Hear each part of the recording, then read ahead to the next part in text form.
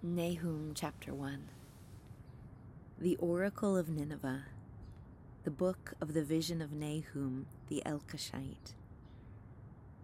A jealous and avenging God is the Lord. The Lord is avenging and wrathful. The Lord takes vengeance on his adversaries, and he reserves wrath for his enemies. The Lord is slow to anger and great in power, and the Lord will by no means leave the guilty unpunished. In whirlwind and storm is his way, and clouds are the dust beneath his feet. He rebukes the sea and makes it dry. He dries up all the rivers.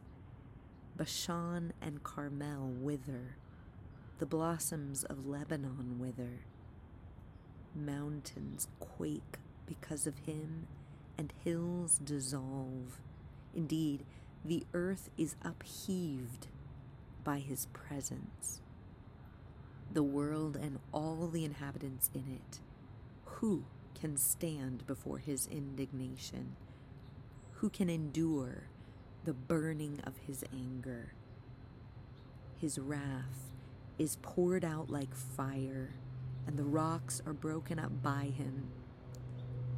The Lord is good, a stronghold in the day of trouble, and he knows those who take refuge in him.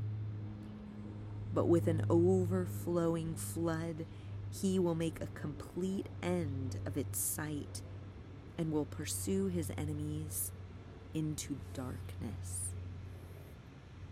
Whatever you devise against the Lord, he will make a complete end of it. Distress will not rise up twice, like tangled thorns and like those who are drunken with their drink. They are consumed as stubble, completely withered. From you has gone forth one who plotted evil against the Lord, a wicked counselor.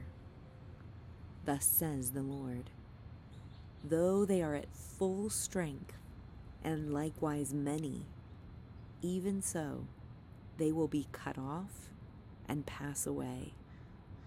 Though I have afflicted you, I will afflict you no longer. So now I will break his yoke bar from upon you, and I will tear off your shackles. The Lord has issued a command concerning you. Your name will no longer be perpetuated.